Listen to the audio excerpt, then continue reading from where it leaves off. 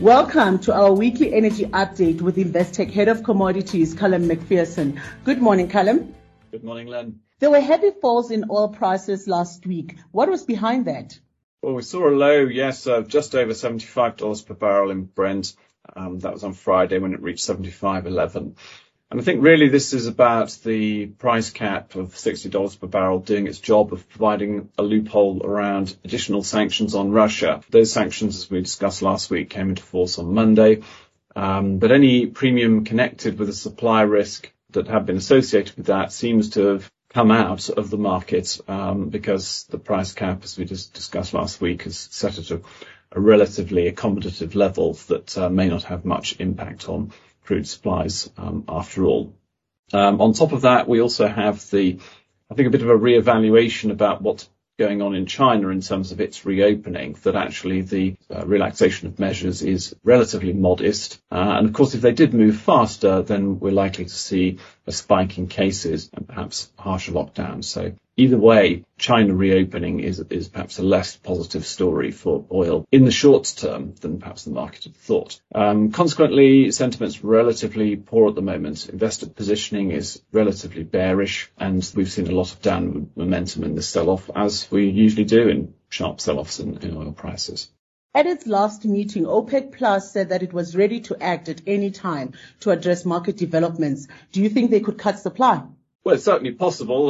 We've had a pretty hefty sell-off since they made that sort of threat to the markets that if it didn't behave itself, they would come and do something. But I think a cut now is much more difficult than it was at their last cut. So when they met in October and agreed to cut limits by 2 million barrels per day in November, because most members were below their production limits anyway, they didn't really have to do anything. The last cut was implemented mainly by Saudi Arabia and the UAE, who were producing up to their limits. So this time it's much more difficult. They'll need to get more people on board with that cut to have any meaningful effect on actual production. Also, the outlook could be very different by the spring, once the COVID season in China is over. It seems likely there will be a more meaningful and sustained reopening at that time, leading to stronger oil demand. So it could be that if OPEC acts now, they might just add volatility down the line. Prices become too strong and then they have to cut again later in the year.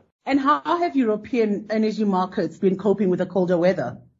Well, one of the key changes so far has been the relationship between prices here in Britain with continental markets. If you take Holland, for example, there had been a significant discount in British prices because the market here had been relatively well supplied and had been exporting excess gas to the continent. But that has changed completely now that the heating season has really got going, obviously with the very cold weather, as you mentioned. And so that price discrepancy has gone away. Prices in Britain have rallied up to similar levels to in Holland. And indeed, we now see the whole gas curve going out to starting from the day-ahead price and going through all the way to the end of next winter in 2024, being of around 350 pence per therm. And of course, the worry is now moving from this winter, although there's still a worry, into next winter. And here again, the reopening of the Chinese economy can have an impact because Europe has benefited from relatively weak Chinese demand for liquefied natural gas. As we go to next year, we're looking to rebuild inventories. The situation could be very different. And what should we be looking out for in energy markets this week? For Brent, there's a trendline support around $72 per barrel. So we're still some way off that, but that's the main one on the downside. And I think there's a degree of deja vu about this fall. I mean, this time last year, the market going to December was very optimistic about the opening up in travel in the new year. But then there was a fresh COVID variant which came on the horizon and the market sold off pretty heavily. A little bit lower levels than we're seeing now, actually, but a similar sort of thing. Whereas now the reason for this sort of uncertainty is about China. And perhaps the question then is whether whether the market is being too pessimistic and not looking forward to the slightly medium-term picture for next year. And then on gas, I think the test will really come in January and February when we have cold weather combined with much lower inventories. So we may see the market reacting more strongly to cold weather then than it is doing now. But it's also worth remembering that liquidity will dry up in the gas market ahead of Christmas. So next week, particularly, the market will become more prone to spikes on any adverse news affecting supply. And that's a wrap for the year, Callum. Thank you very much. We'll chat again next year. Thank you. It's been a pleasure. Thank you for tuning into another episode of Investec's Weekly Energy Update with Callum McPherson.